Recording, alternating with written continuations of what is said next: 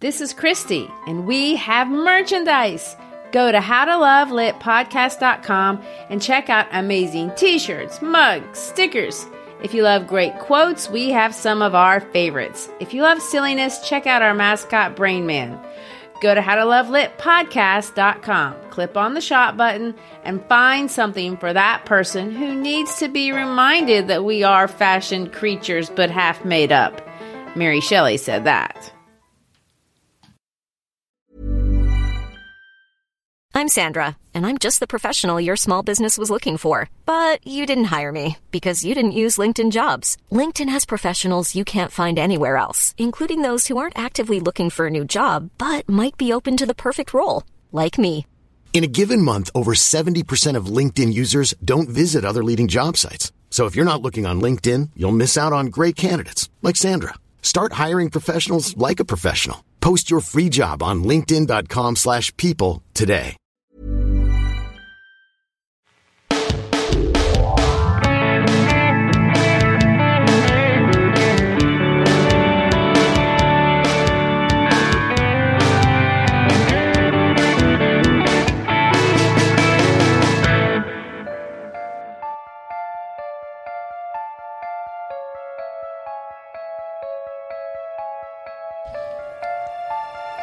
Hi, I'm Christy Shriver, and we're here to discuss books that have changed the world and have changed us.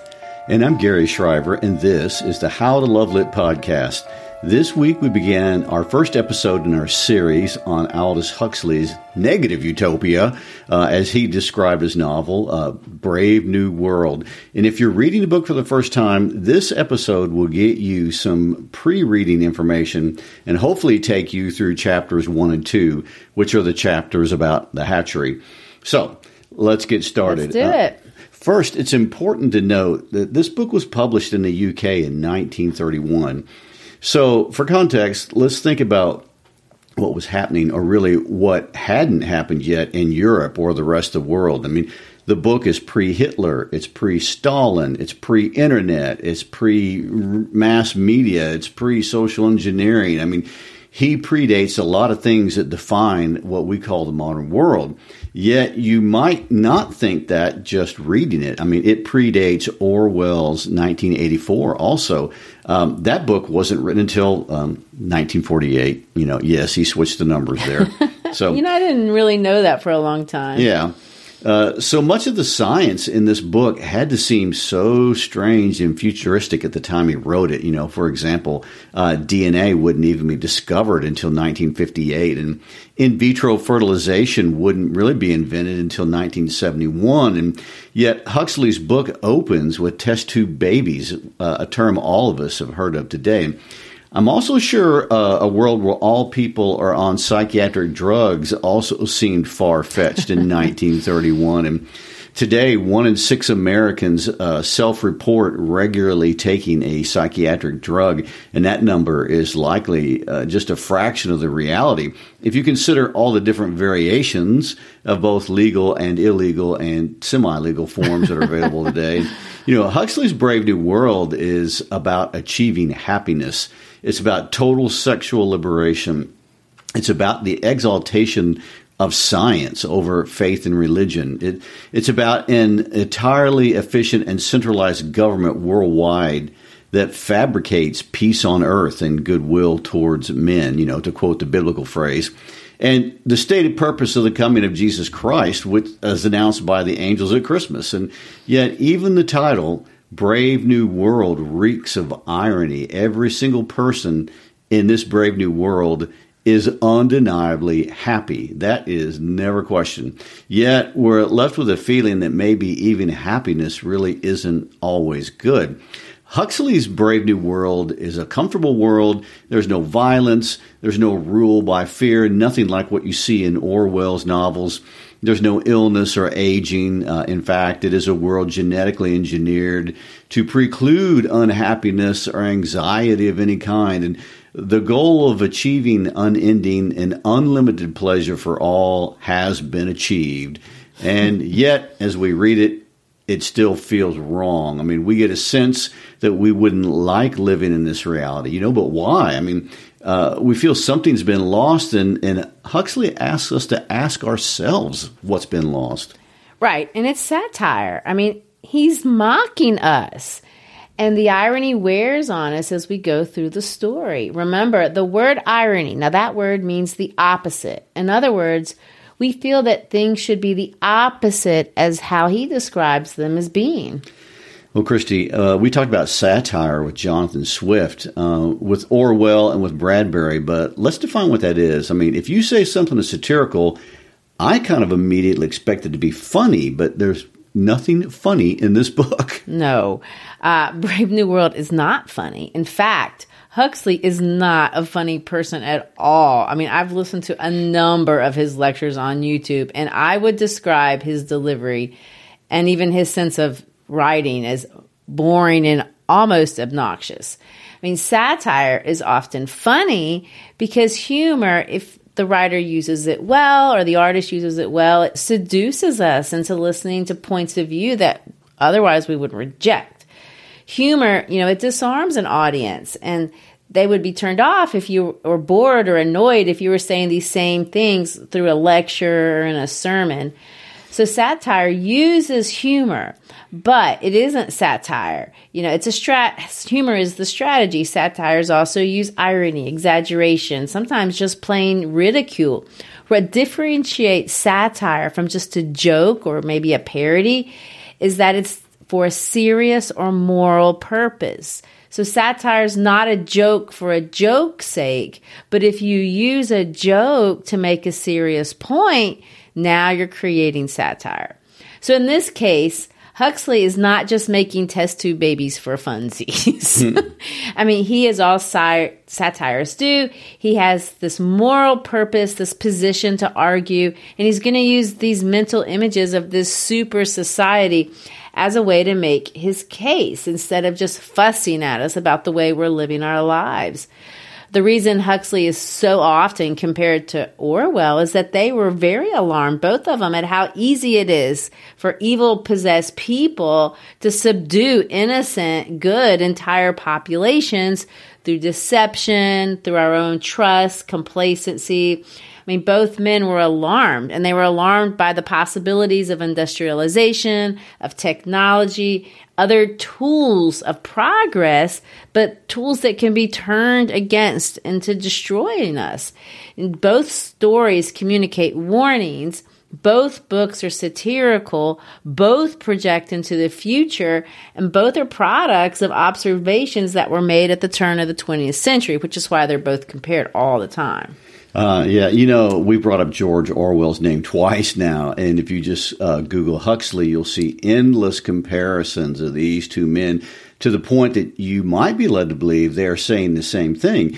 In fact, you might be tempted to think that if you understand Orwell, maybe you don't need to read Huxley because it's just the same warning, just said in different words. But in fact, Huxley and Orwell have very different visions and different concerns about the world.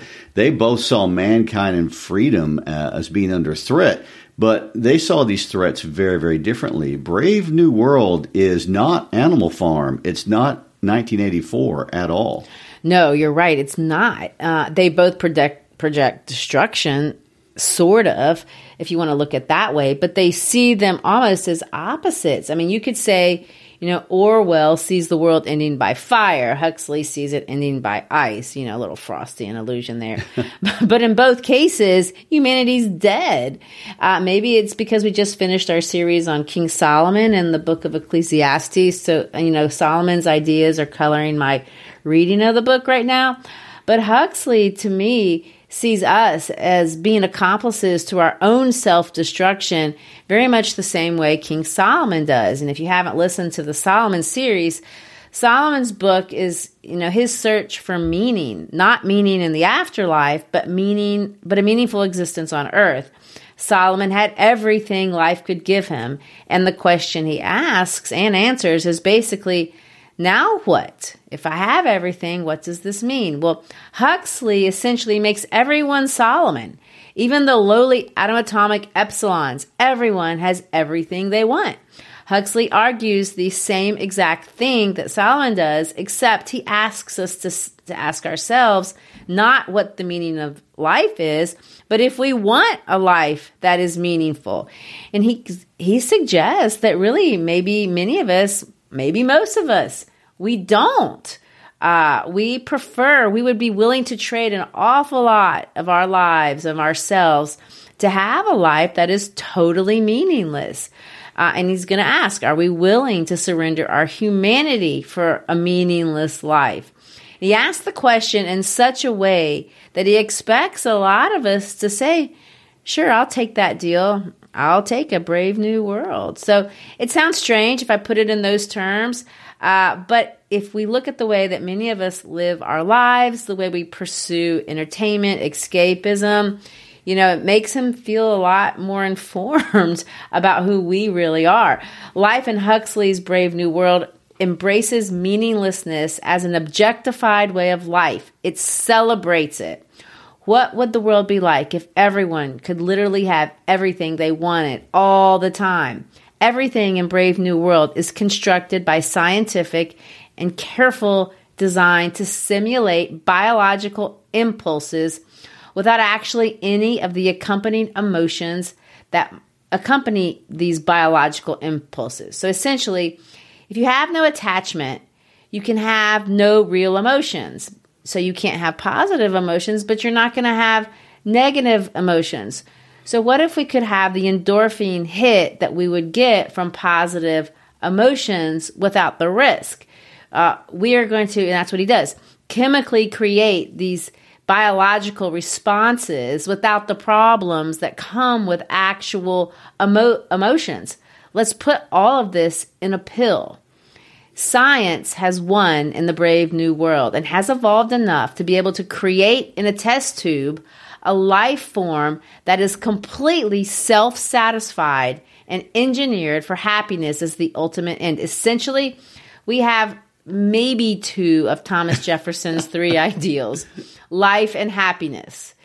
In Brave New World, the purpose in life is to perpetuate the meaninglessness of life, which results in happiness, and that is a good thing.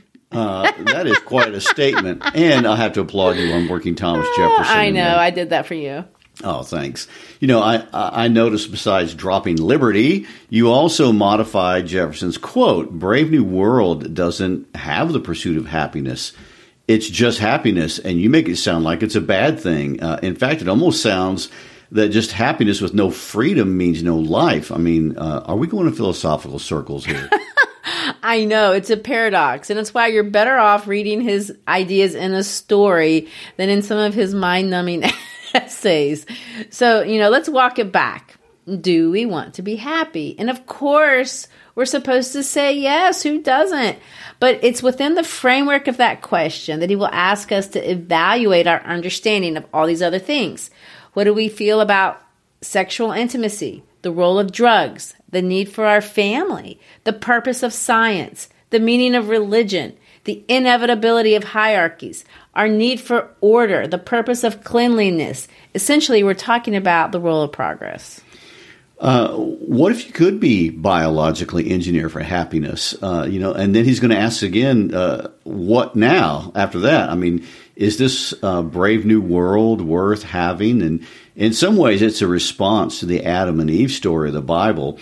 Essentially, in Brave New World, man has biologically engineered Adam and Eve to never have the option to eat forbidden fruit. And they are engineered to not need each other at all. I mean, man can and does live alone. And science, or Ford, as in Henry Ford here, who is the deity standing for science in this book, he's programmed human beings to never even want anything except those things that would make us happy, which is essentially reduced to biological responses. I mean, would life in a technological garden with endless food and no problems, no illness, no pain, no relationship problems, with the only work that I'm conditioned to want to do under those circumstances, would life be perfect?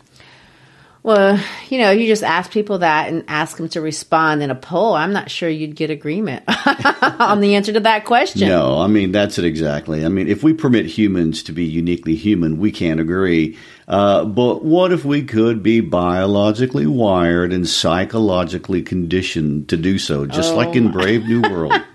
Well, we're getting ahead of ourselves. And so before we enter the hatchery of this brave new world and see how he could possibly make this scenario of garden-like perfection a fictional possibility, let's talk about this interesting man, Aldous Huxley. He is interesting. Many people would be surprised to know that during his lifetime, Aldous Huxley was one of the most famous people in the entire world. I mean, there were myths about how brilliant he was, that he'd memorized the entire Encyclopedia Britannica. I don't know how many volumes that is. And had made the smartest people in the world look stupid, or at least narrow in their knowledge about the world. However, after he died, his fame dissipated very quickly to the point that now most people know him for one, maybe two things. They may remember his name for having to read the book we're talking about, Brave New World, a book most people read when they were too young to understand it. So true. Or secondly, they know him as the hippie who did all the experiments on himself with LSD, trying to have spiritual experiences through biological means. He was truly a great thinker, and his ideas are ironically still as relevant today as they were at the time, which is ironic when you think about the fact that most books about technology, by the nature of the genre, are usually dated at least within the century. I mean, so let's get a few details. Who is the guy behind the world where everyone gets everything they ever wanted? Well, in some ways, he isn't that fascinating if you want to compare him to Ishmael Bea. I mean, he's not a child soldier. He didn't have AIDS like Mary Fisher. He didn't have a childhood nemesis like Harper Lee. Huxley, everyone would agree today, was raised as a man of privilege. I mean, he wasn't wealthy necessarily, but he had a couple of genetic advantages that he was able to leverage. For example, he was born on July 26, 1894, to a man named Leonard Huxley, which is not anyone anyone's ever heard of, but they probably have heard of, if you've studied a lot of science, have heard of his grandfather on his paternal side, T.H. Huxley. T.H. Huxley has been named Charles Darwin's bulldog. Essentially, he was the man responsible for pushing today what we call evolution or Darwinism in the academic community. He promoted it. He defended Darwin's ideas of evolution so much that many think that the theory of evolution would never have gotten out. It wouldn't be in any textbooks if it weren't for the influence and the promotion of T.H. Huxley. T.H. Huxley famously coined the expression agnostic, a word most of us have heard of. That's how he described his religious beliefs at a meeting at the Metaphysical Society in London.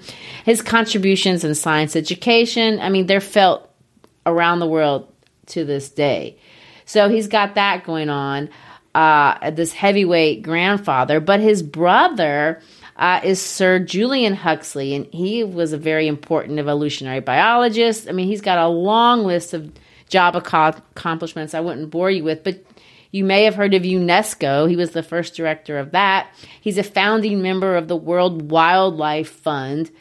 His stepbrother, Andrew, won the Nobel Prize in physiology or medicine. So I hope you're, getting the vibe here. That doesn't even end. His mother's side is also academically important. His mother's uncle, let me put it that way, was the famous educator and writer Matthew Arnold. Matthew Arnold, as in the poem Dover Beach, Matthew Arnold? Yes, that's the one. Wow. Well, he was the first poet we ever featured here on the podcast. I know. So even though, Huxley wasn't landed gentry per se, these are very important people. This is a very important family. He went to all the right and elite British schools. The ones that were so famous for producing incredible, genius British writers and thinkers. He went to Eton, then he went to college in Oxford. His initial desire was to pursue, this family legacy in biology. But unfortunately, all this academic pedigree could not buy him perfection. He loved biology, he loved science, but he was never going to be able to be a doctor. He was never going to be able to work in a lab because of his eyesight. When he was in high school at age 16, he contracted a disease, and it caused inflammation of the cornea, left him blind in one eye and half blind in the other. Ironically, something that would have been solved with, penicillin. And with science. Yeah, with science. I mean, he had to drop out of school for a while. He was able to go back. He attended Balliol College in Oxford, where he would read for 8 hours a day, even if he had to use a magnifying glass, because he really believed he had this limited amount of time to absorb information before he would be completely blind. But he never was. He graduated and ironically went back to Eton to teach for a short period. He married a woman by the name of Maria Nice really fairly quickly. And then he began writing, and it wasn't too long before he became, famous. He wrote a little poetry, plays, essays. But in 1921, his first novel came out, Chrome Yellow, and he made his reputation.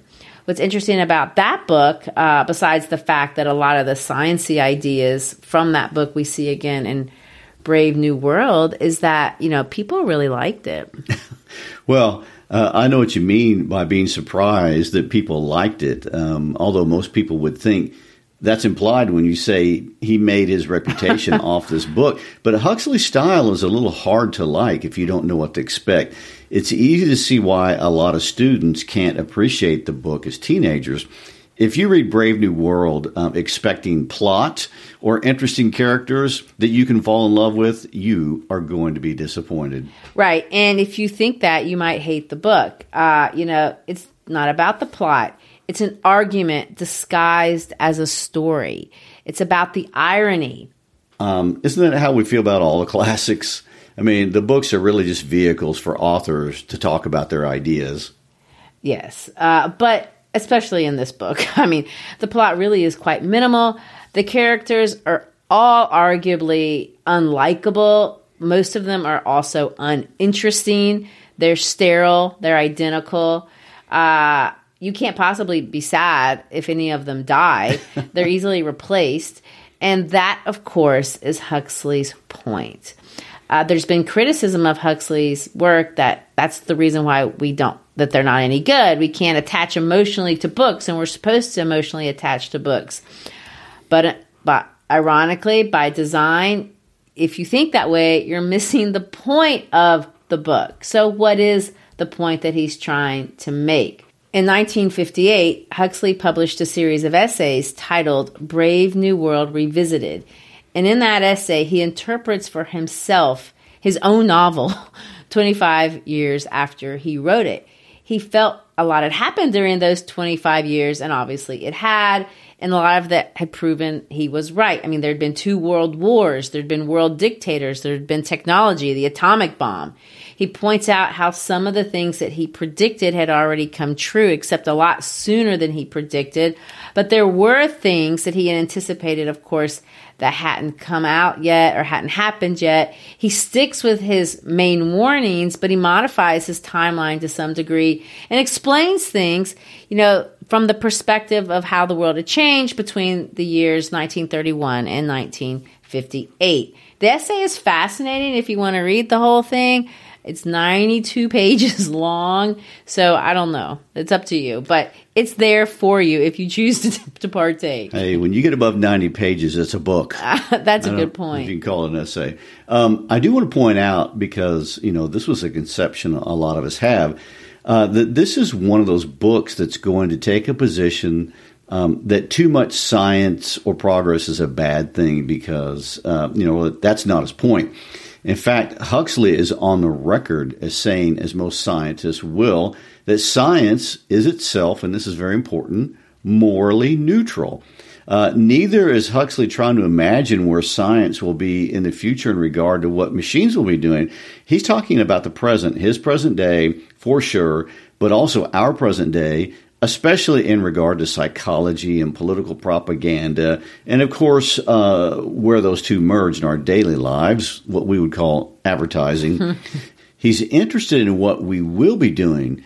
Science is neutral, but unchecked power in the hands of scientists, no matter how noble they claim to be, is just as corrupting and intoxicating as power in the hands of politicians or in the hands of business people or in the hands of any of us. Right. And he sets his book comfortably in the distant future in AF 632 after Ford, because that seems far away enough to not feel threatening. I mean, we don't feel like we're being preached at.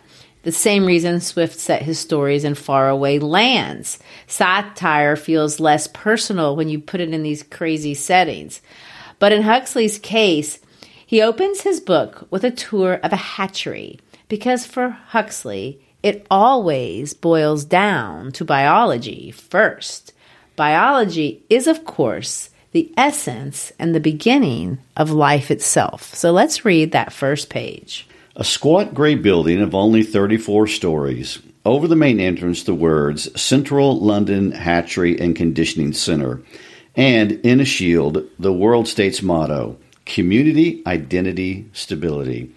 The enormous room on the ground floor faced towards the north. Cold for all the summer beyond the panes, for all the tropical heat of the room itself, a harsh, thin light glared through the windows, hungrily seeking some draped lay figure, some pallid shape of academic goose flesh, but finding only the glass and nickel and bleakly shining porcelain of a laboratory. Wintriness responded to wintriness. The overalls of the workers were white, their hands gloved with a pale corpse-colored rubber. The light was frozen, dead, a ghost. Only from the yellow barrels of the microscopes did it borrow a certain rich and living substance, lying along the polished tubes like butter, streak after luscious streak, in long recession down the work tables. And this, said the director, opening the door, is the fertilizing room. So, Christy, does Huxley give the story away in the first sentence like we've said many times that they do? Well, this is a gray world. We know it's a world of conditioning. We know the motto is community, identity, and stability. That's sentence 1. In sentence 2, we see words like cold, wintriness. In sentence 3, we see words like corpse, frozen, dead, ghost. Then you see the science jargon, test tubes, microscopes, work tables. What's your impression if you put all those words together? It's sterile, and it's clean, but it's also dead. Wow, this book seems to be beginning with lifelessness. Exactly. And ironically, we're in the fertilizing room. I see what he did there.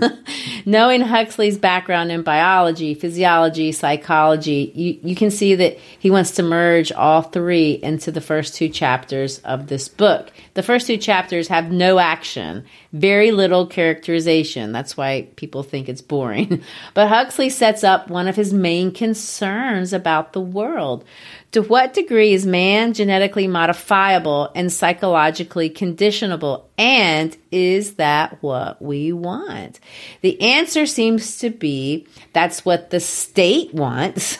Really, the 1% at the top, that's what they want. But is that what we want? And even for those at the top, if it comes down to it, is that the best thing for anyone? And if it isn't, do we have a choice in the matter? In this world, the answer seems to be it's what we do want. If we're made to be happy, we don't really care. We don't care what it costs. Maybe we don't even care if we're alive. I was reading about Huxley's first book, Chrome Yellow, the one that came out in 1921. And made his reputation. And in it, he describes a world that isn't too different from the one in this hatchery. And, let me quote the world in that book. An impersonal generation will take the place of nature's hideous system. In vast state incubators, rows upon rows of gravid bottles will supply the world with the population it requires. The family system will disappear. Society, sapped at its very base, will have to find new foundations, and Eros, beautifully and irresponsibly free, will flit like a gay butterfly from flower to flower through a sunlit room. I want to point out here, like in other dystopian novels. The destruction of family and the manipulation of sex, right here at the beginning, it's the heart of every one of these new and improved societies. Can I point out another piece of irony? Yes. A novel about happiness that is dystopian. Well, that's why he calls it negative utopia. Ah, right. Well, from a historical perspective, in the 1920s and 30s in particular, a lot of thinkers like Bertrand Russell, he immediately comes to mind, were really interested in how science and industrialization could be exploited. And I'm not talking about the atomic bomb. They didn't even know about that. I mean, we're talking mass production, mass distribution, genetics, eugenics, psychology, a lot of the things that we saw Hitler exploit during World War II. And remember, Darwin's theories are just coming in vogue, and the big debate is what constitutes a human. That's the debate that emerges. Are we matter or are we an idea? These are theological ideas as well, obviously, but that's a different conversation and not the one that these men are having. Huxley and Russell, who were vitalists, in other words, believed we were more than matter and that life had purpose. They were also atheists. This ethical or moral debate was a debate about scientific fields in biology and physiology and psychology. These scientists believed, of course, now we know they were wrong, but they believed we were on the verge of understanding the origins of life, and as a result, would be able to create it. Didn't we do this in Frankenstein? But they were coming closer, and it was they were thinking along those lines. Those kind of morality discussions, which are still very important and still very unresolved. That's what took place then. Right. In 1926, Huxley took this trip to the Far East. He went to India, Burma, Malaya. And during that trip, he took all these notes. Well, he published them in 1956. I bring this up because on his way back, he stops in the U.S., specifically Los Angeles. I want to read for you his description of L.A. and tell me what you think. Sorry, L.A. people. Well, they took a beating in Fahrenheit 451 That's also. true, too. Los Angeles is the city of dreadful joy, or more briefly, the Joy City.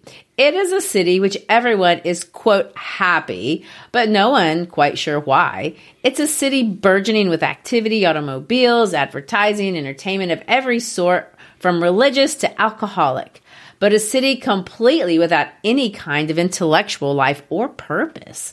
In the Joy City, as in the Brave New World, man is made for the good time, not the good time for man. But continuous good times are conducive only to standardization and superficiality. The women, for example, are plumly ravishing, and Guy promises of Eliotesque pneumatic bliss, but for not much else to judge by their faces, so curiously uniform, unindividual, and blank.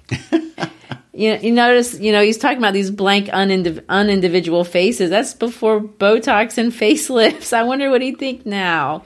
Justine, I'm not going to hate on L.A., but, it's kind of a funny description. Well, L.A. is his example because that's where he went. But the United States as a country is obviously the model for Huxley's Brave New World. It's why the industrialist Henry Ford is literally turned into a god in this book. True. In 1927, Huxley published an essay about American culture in general, and I'm going to read a quote. He says this: "Speculating on the American future, we're speculating on the future of civilized man. One of the most ominous portents of the American way of life is that it embraces a large class of the people who do not want to be cultured or not interested in higher life. For these people, existence on the lower animal levels is perfectly satisfactory. Given food, drink, the company of their fellows, sexual enjoyment, and plenty of noisy distractions from without, they're happy. In America, all the resources of science are applied in order that imbecility may flourish and vulgarity covers the earth." Ouch, ouch. The resources of science are so applied because quantity rather than quality is profitable for the capitalist involved. The higher the degree of standardization in popular literature and art, the greater the profit for the manufacturer. All this mechanical and intellectual standardization, however, leads to the exaltation of the standardized man. Wow, what an insightful observation. And that is what this hatchery is about. It's creating a standardized man. That's it exactly. What we learn in the hatchery is that in the Brave New World, there's going to be a lot of sex, but there is no reproduction through sex. Viviparous, that's what they call it, reproduction, is what leads to children. And that is shameful, and it's a secret of the past. In this Ford assembly line inspired world, eggs are selected from disembodied ovaries. They're mixed in a culture with sperm. They're incubated in a clean, sterile environment. The embryos are designated into 5 castes. Alpha and betas, those are your elite classes. They come from one unique embryo per egg. But then you have the gammas, deltas, and epsilons. They're cloned into as many as 96 embryos per egg.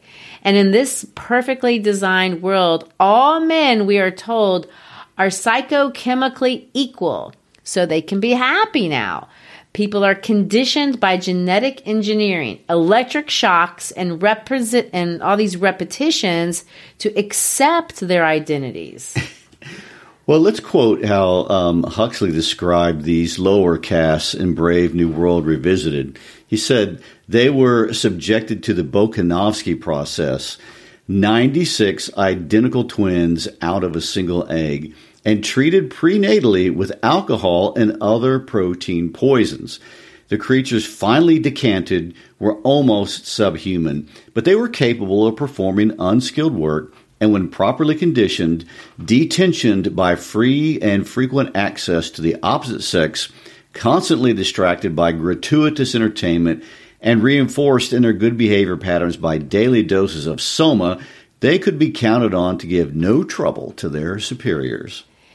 Right. And sex as a tool of manipulation wasn't just for delta and epsilon. Sexual experimentation in the Brave New World begins at 6 or 8 for everyone. Life for everyone is physical gratification as well as the acquisition of infinite objects, consumerism. And of course, the glue that holds it all together is this thing called soma. Quote, 0.5 gram for a half holiday, 1 gram for a weekend, 2 grams for a trip to the gorgeous east, 3 for a dark eternity to the moon. Soma, it's a mind-numbing drug, but it doesn't have any side effects. It cures everything from boredom to insecurity to any and all, as they say, miseries of space and time. But of course, all this hinges on the conditioning of humans that must be performed in what we call this hatchery. The director is going to put it this way. That's the secret of happiness and virtue, liking what you've got to do. All conditioning aims at that, making people like their inescapable social destiny.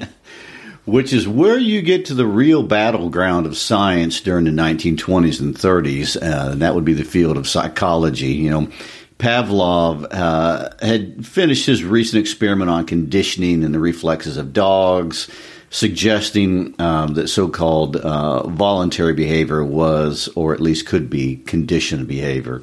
Right. Pavlov's name comes up, a few times in this book. We see it here in Chapter 2 in the infant nurseries.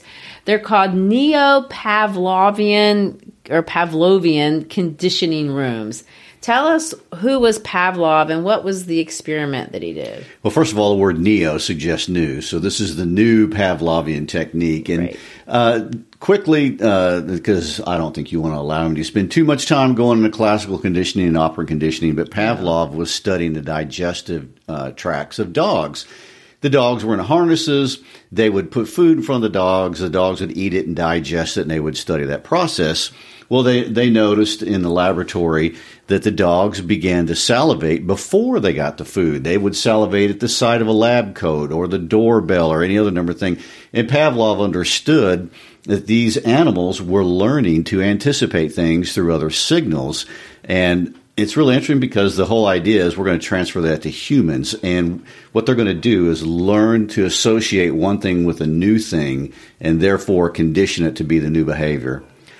We know how that these men really overestimated the power of conditioning. I mean, you've got J.B. Watson, who was one of Pavlov's disciples, said this: "Give me a dozen healthy infants, well-formed, in my own specified world to bring them up in, and I'll guarantee to take any one at random and train him to become any type of specialist I might select.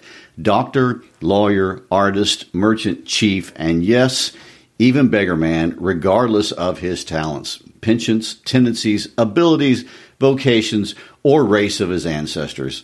Of course, there's been a lot of research to suggest that this is quite an overzealous claim, and the fact that I have no math skills is proof of that. So, but this is what Huxley seems to be doing in Chapter 2 with his infant nurseries, Neo-Pavlovian conditioning rooms. We literally watch while a group of babies are conditioned with sirens and alarm bells and electric shocks. And what they are literally doing is conditioning them to hate books and flowers, all very Pavlovian. Right. So, maybe they overestimated the power, but they weren't wrong about us being suggestible. And, they call this moral education, this idea of manipulating the power of suggestion, the repetition of mantras many times. And they do it while you're asleep. But anyway, it's through repetition that we get our beliefs. The idea is, and I don't think they were wrong about this, you could tell me if I'm wrong, but that if you hear something repeated over and over and over again, especially if it's suggested during these periods of weakness, it becomes part of your morality to the point that you don't question it anymore. And that's how you could possibly program an entire world to be happy.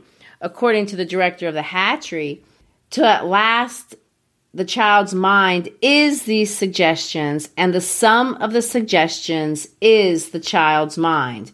And not the child's mind only, the adult's mind too, all his life long. The mind that judges and desires and decides are made up of suggestions. But all of these suggestions are our suggestions from the state.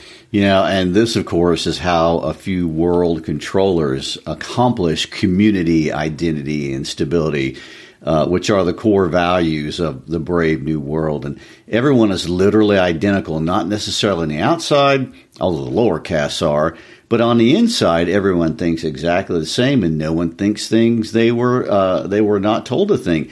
But how do you do this well in this world? I mean, unlike 1984, where you have a police force watching you all the time, every means of control is a perversion of something people really want. First off, get rid of history and reading of ideas or even feelings. These things are hard and can be unpleasant. They can also provoke disagreement. Get rid of them. Henry Ford famously said, "History is bunk." Huxley takes him up on his offer. This world is genetically modified to have no pain, no deformity, no personal discrimination except that which is controlled and conditioned by the state. Children are conditioned to not care about death by being given, chocolate cream to eat while watching dying people being ushered into oblivion on soma and then cremated. Of course, at first glance, you might say, but what about love, friendship, that sort of thing? But Huxley's answer is you could be conditioned, to not care about that. In fact, that's the source of your unhappiness if you think about it a lot of the time. What if you could have the sensations of happiness chemically produced without the drama of relationships? Wouldn't that be better? And so he sets up his first argument. Interesting that he undervalued drama in relationships is what some people thrive on. You know, and this book isn't just about that. I really think his discussion about drugs and the role of human sexuality I think they're extremely interesting apart from their connection to the psychological conditioning. Oh, I absolutely agree. And the politics is super interesting too. I want to say if you're reading this book along with us, with minors, don't get worried. There's no pornography or anything like that in the book. It was written in the 30s, but there will be some innuendo, nothing explicit, so you can breathe easy or, disappointed, depending on what you were hoping to get. It's not a Harlequin romance. I think we're going to agree on that. Not at all. Well, and next episode, we will meet these characters as lifeless as they are. We'll watch their behaviors in discreet ways, and of course, we will discuss other parts of Huxley's warnings about a brave new world. As always, thanks for being with us today. Please follow us on your podcast app, subscribe to our YouTube channel. Most importantly, if you enjoy our work, please share it. Text an episode to a friend. Push out the link on your social media. Connect with us personally. When you share, we grow. Peace out.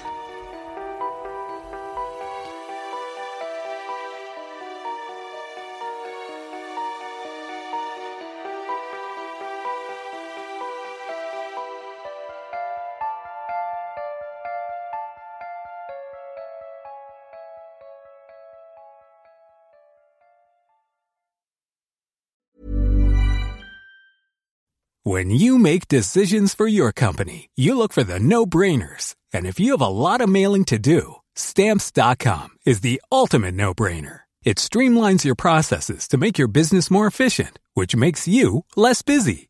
Mail checks, invoices, legal documents, and everything you need to keep your business running with Stamps.com.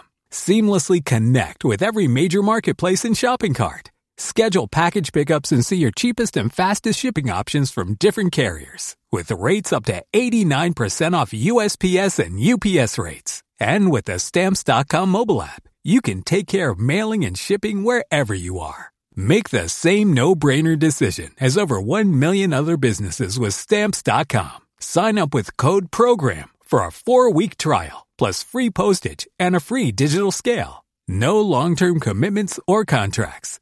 That's Stamps.com. Code PROGRAM.